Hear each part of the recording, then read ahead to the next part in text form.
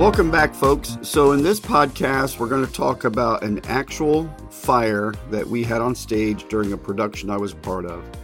So if you're new to my podcast, welcome. And the reason I started doing these is I spoke with a college student who asked me if there's really a way to have a fulfilling life, a lot of fun, and make enough money to call the technical side of theater a career. And the answer is absolutely yes. And out of that conversation, the idea came up that I should do podcast of my 40 plus years in this theater industry. I'm very close to 45 years in this industry. So one of the things I want to do first is plant a seed in your mind about accidents that happen in life. Many times an accident is a series of things that go wrong. It's never just one thing usually, okay? And if you've followed me for long, you know that my hobby is aviation and that I'm a pilot. And there's a saying with pilots that takeoffs are optional and landings are mandatory. You never crash into the sky, you crash into the ground. So if you've decided to take off, you've done your pre-flight checklist, you've done all your safety stuff, you know what the weather is, you know, density, altitude, and all the nerd stuff you got to know to fly an airplane. You do your weight and balance.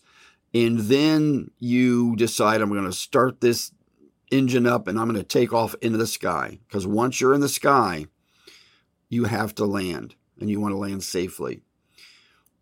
Working in environments like the theater, there are a lot of hazards that you may not even know are there unless you have an imagination or experience, or you think about what could go wrong.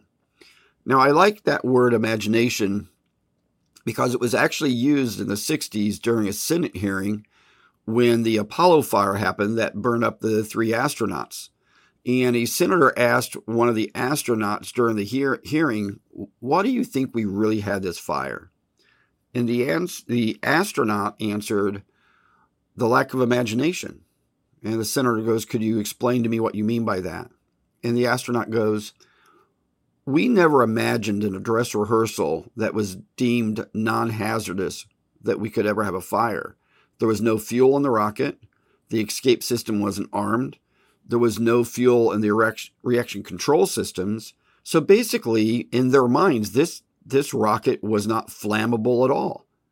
And he goes, we didn't have the imagination to understand that in a 100% pure oxygen environment, with all the Velcro and cloth that had been soaked in that oxygen environment for hours, because they'd been in the rehearsal all day, that we could have a spark ignited. We just didn't imagine what could go wrong. So what I want to do is, when I walked away from high school and started my career in theater, I wore a lot of different hats. I did some audio engineering. I actually would go back to the high school I went to and help out on the musicals each year. I ended up having a full-time job as at the Lilly Theater, which is a 350-seat theater in the basement of the Children's Museum. I was there for 8 years, and we did every type of show, and I'll do future podcast on that.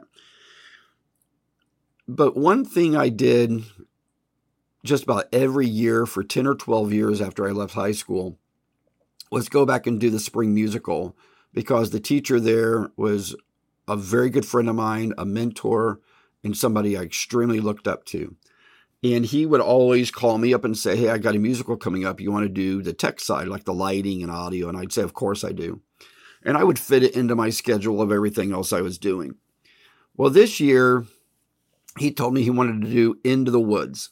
And I had heard of the musical, but I didn't know anything about it. So he said, look, basically, we're going to have a fixed set, and it's going to look like a forest on stage. And we're going to take down all the legs, which are drapery, stage left and right. They're masking drapery. And we're going to hang drops that look like tree trunks. We're going to take down all the borders, which is, again, masking for the stage. It's a fabric that goes across the top of the stage. We're going to take down all the borders and hang up what looks like basically the bottom of the trees or the canopy of the trees above the forest. And this is going to go 4 layers deep. So there's going to be 4 tree trunks and 4 layers of trees. And if you sat in the audience at about the 15th row, it looked like you were looking into a forest. It was a really neat set. Now, normally, if I built a set for him, I would go through and just do some safety checks on the test on the set. I would go through with a lighter and a small fire extinguisher, or sometimes I actually had a beach towel that I soaked in water and carried around a bucket. But you'd go around the set and try to set different pieces of the set on fire. And if it sustained a flame, you knew you needed to treat it with something like Roscoe Flame X, or a flame retardant liquid. But since this was fabric drops, nobody really even thought about them being flammable. Or were they flammable? And just so you know, it wasn't the drops that even caught on fire.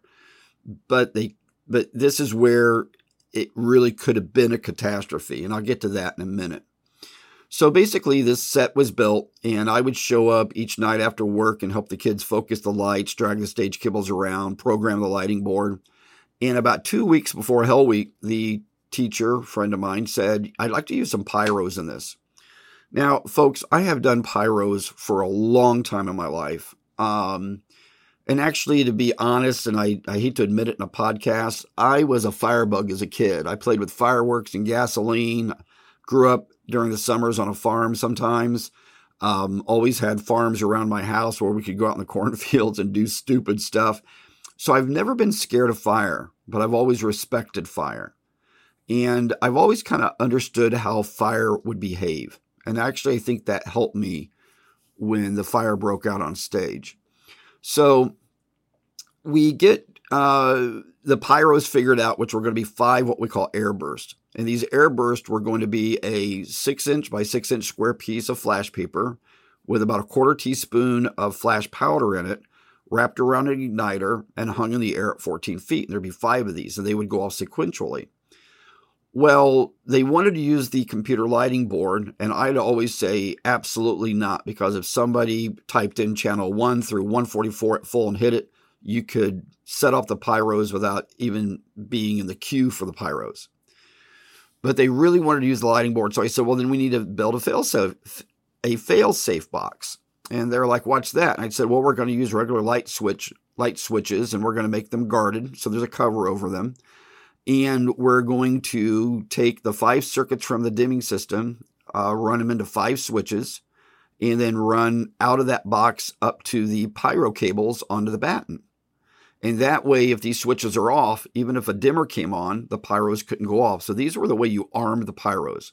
And there was going to be a kid that was trained at what part of the musical to arm those 5 switches. And plus, we had headsets on.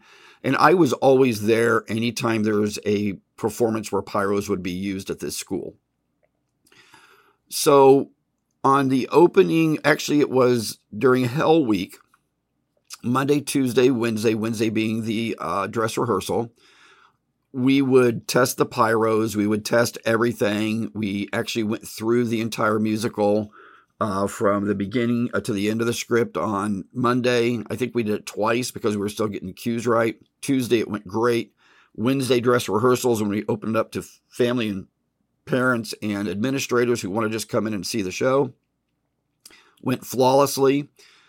Thursday night was our opening, went flawlessly. Friday night, flawlessly. And Saturday's night is when we had the fire. And as I do these podcasts, everybody, I'm sitting here with like a Mountain Dew, actually a Diet Mountain Dew, and some Cheetos. And I sat here for a couple of hours and got all of my notes together. And I'm trying to be very laid back in the way I explain this to you, okay? I'm not making this like a documentary. But the way this fire happened was absolutely... lack of imagination is the only way I can describe what happened.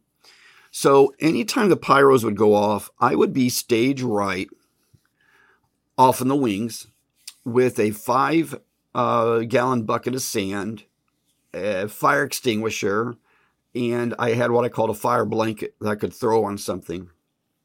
And the reason I did this was just because of all the years I'd been around Pyros. You just don't know if something can go wrong. But this is where there was complete lack of imagination, since these were airburst, I wasn't concerned about a costume catching on fire. I wasn't concerned about anything being in close proximity because these things were hung 14 feet in the air, all 5 airbursts. And one thing I learned about pyros is anytime that you are going to detonate one, you always close your eyes so you're not looking right at it so you don't get retina burn or you see those little white dots in your eyes. So as the musical came up on the cue to do the pyros, I'm just sitting there listening on the headsets, and all the cues are being called. And, I'm just kind of hanging out because I love to be in the theater, folks. So I hear the cues coming up, pyros stand by, arm pyros through the headset. I close my eyes, go pyros, and there's a boom, boom, boom, boom, boom in succession, 5 little pops. And I can see the light through my eyelids a little bit.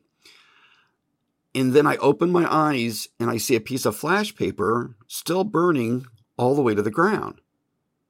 And when it hits the ground, literally within 10 seconds, the ground about 10 feet deep up to stage, downstage, and about 25 feet stage left and right was on fire. The flames were between probably 6 inches and 20 inches tall. And it was a whopper of a fire. Now, this is where human behavior is really interesting, because the first thing that happened to me is I froze. I looked at that and I couldn't even begin to believe what I was seeing.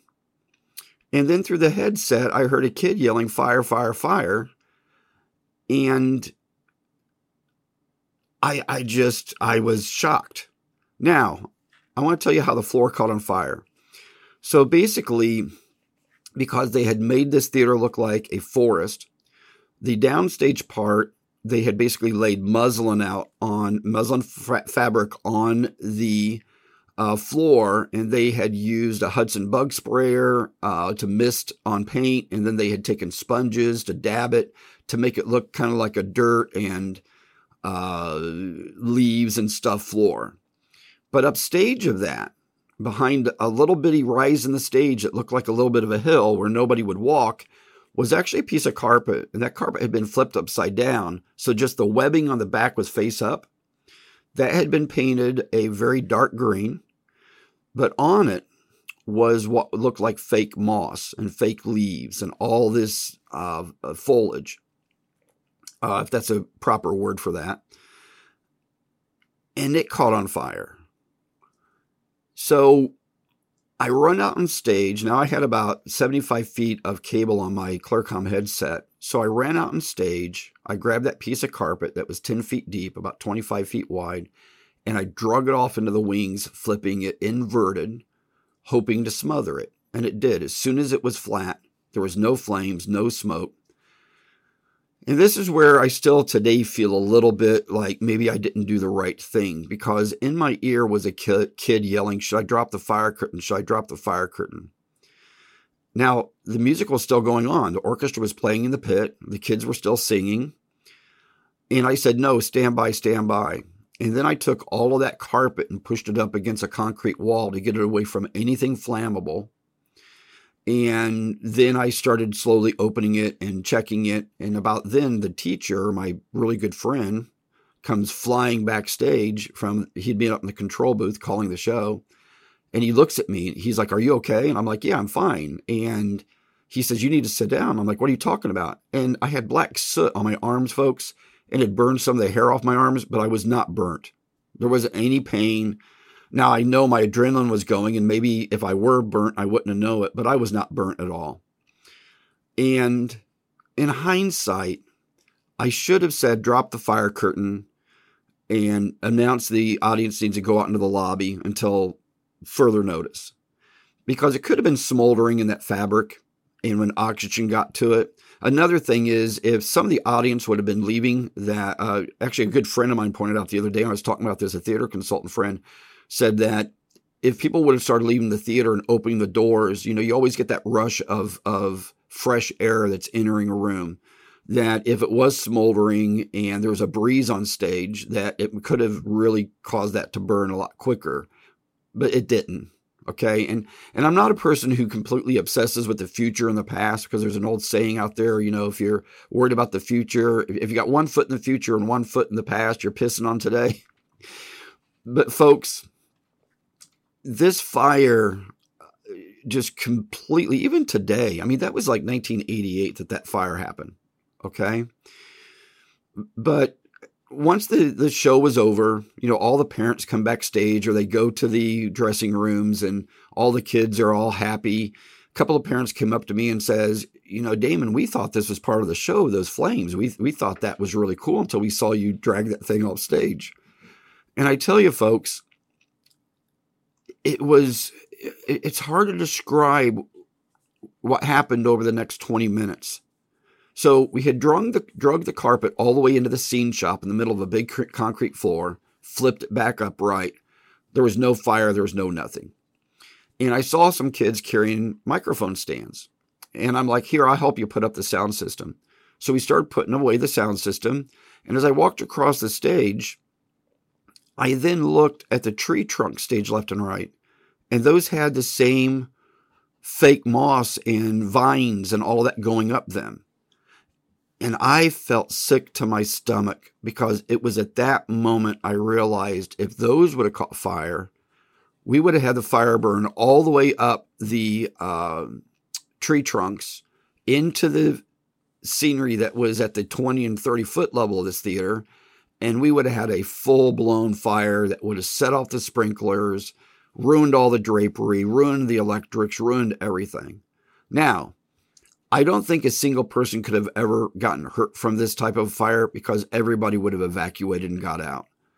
And I've always told anybody that will listen to me talk that if you're ever a part of a fire, of course, don't panic. And one thing about fire curtains, folks, they have 2 purposes. One is to be a fire barrier between the stage and the audience chamber. The other one is a visual barrier so people won't panic. A lot of people get hurt by panicking.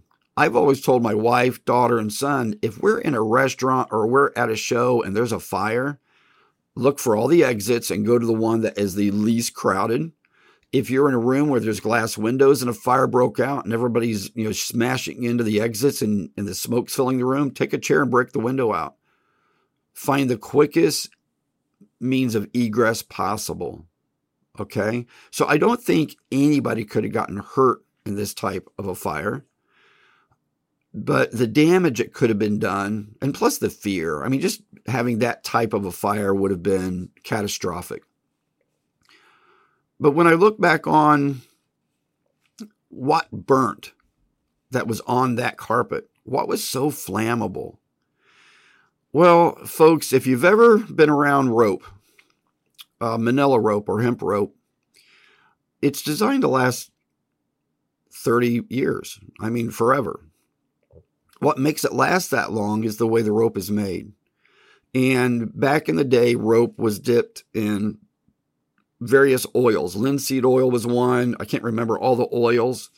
But if you take that rope and take 12 inches of it and you unwind it and you take like a pick comb and start combing through it, so you kind of have like a big afro of rope, and you light a match to it, it will literally burst into flames. So what had happened is these kids took a whole bunch of this rope and made vines that were on the floor, made the moss. I mean, basically this entire floor was a bomb ready to happen. Now, if you're a theater person listening to this, you're going to go, man, you really screwed up not testing that, not putting Flame-X on it, not putting all this stuff on it. You're totally right. In hindsight, a lighter should have been lit to that to test it to see if it was flammable. But because it was laying on the floor, because the drops had been used many times, even myself being the safety freak I am, never ever thought of lighting a match to anything and seeing if it burned. And, we learn from experience. Another really good consultant friend of mine told me one time is you can't buy experience. All these people think they know it all. But until you do it, you really don't know it. And, you can't buy experience. You have to live experience. So when I look back on this fire, it was many things that went wrong. Ultimately, why did the flash paper burn all the way to the ground? I didn't find that out for about a month later. I had gone back to the school to help set up some audio stuff because a lot of people don't realize it. If you know me in the industry, you have no idea the huge audio background I used to have. I don't tell a lot of people about it because once I got away from audio, I never wanted to look back. But I was in there setting up audio for the next day, like a convocation where they were going to have like a talent show.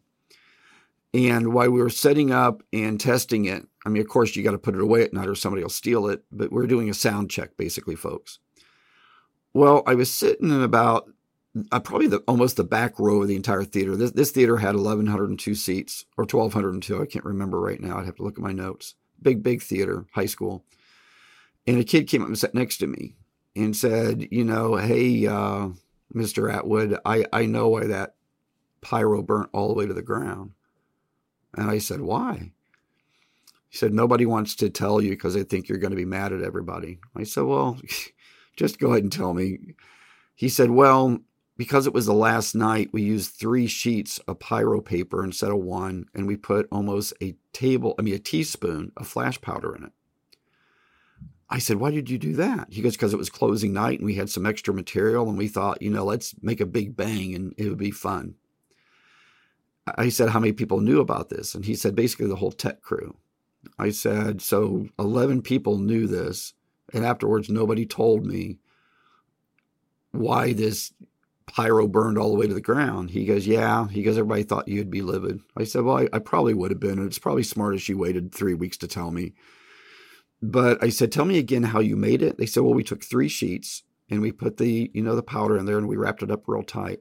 So if you've never used flash paper, folks, flash paper is what musicians put in the end of their wands and it shoots out, or they like light it in their hand and it burns up instantly. But the more layers of flash paper you use, the longer it will burn. And basically having that flash powder in it makes an instant boom that kind of like just burns a hole through the flash paper. And then the flash paper has to burn from the middle out to the tips. And when you had 3 layers there, there's a lot more to burn. And when they're packed tight, a lot less oxygen's getting into that paper. So the paper will burn longer. And that's the reason it burned all the way to the ground that then ignited the floor.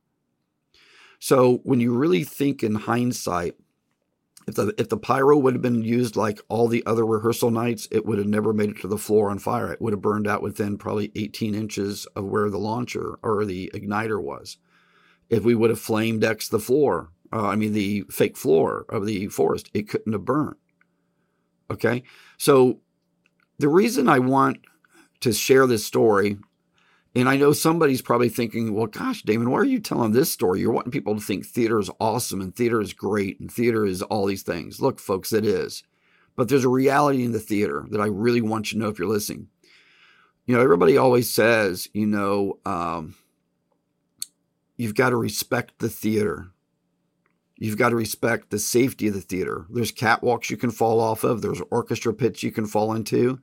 There's saws and nailers and welders. There's all this stuff around that can make your life so freaking awesome to be a part of. To me, theater has always been bigger than me. And that's the reason I love being part of theater. But there's a safety side to theater, just like flying an airplane. Flying an airplane to me is one of the greatest things in the world. Going up and doing aerobatics, flying upside down an airplane, to me, there's not many highs bigger than that.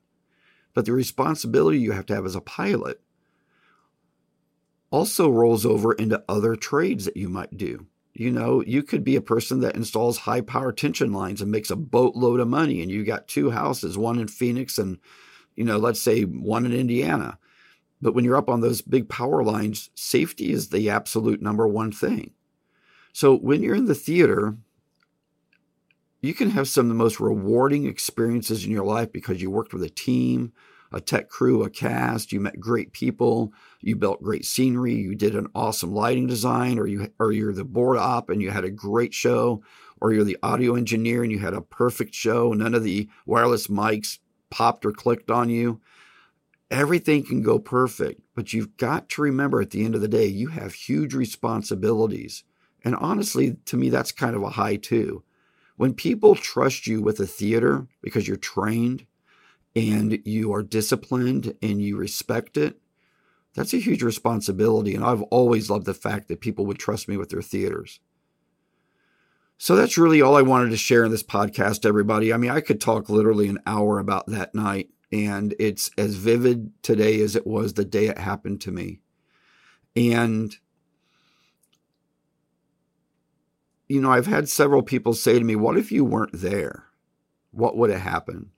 Well, the worst thing would have happened is the floor would have kept burning. It would have caught the fake tree trunks on fire, and it would have burned up, and it would have burned the fly tower out of that building until the sprinklers went off.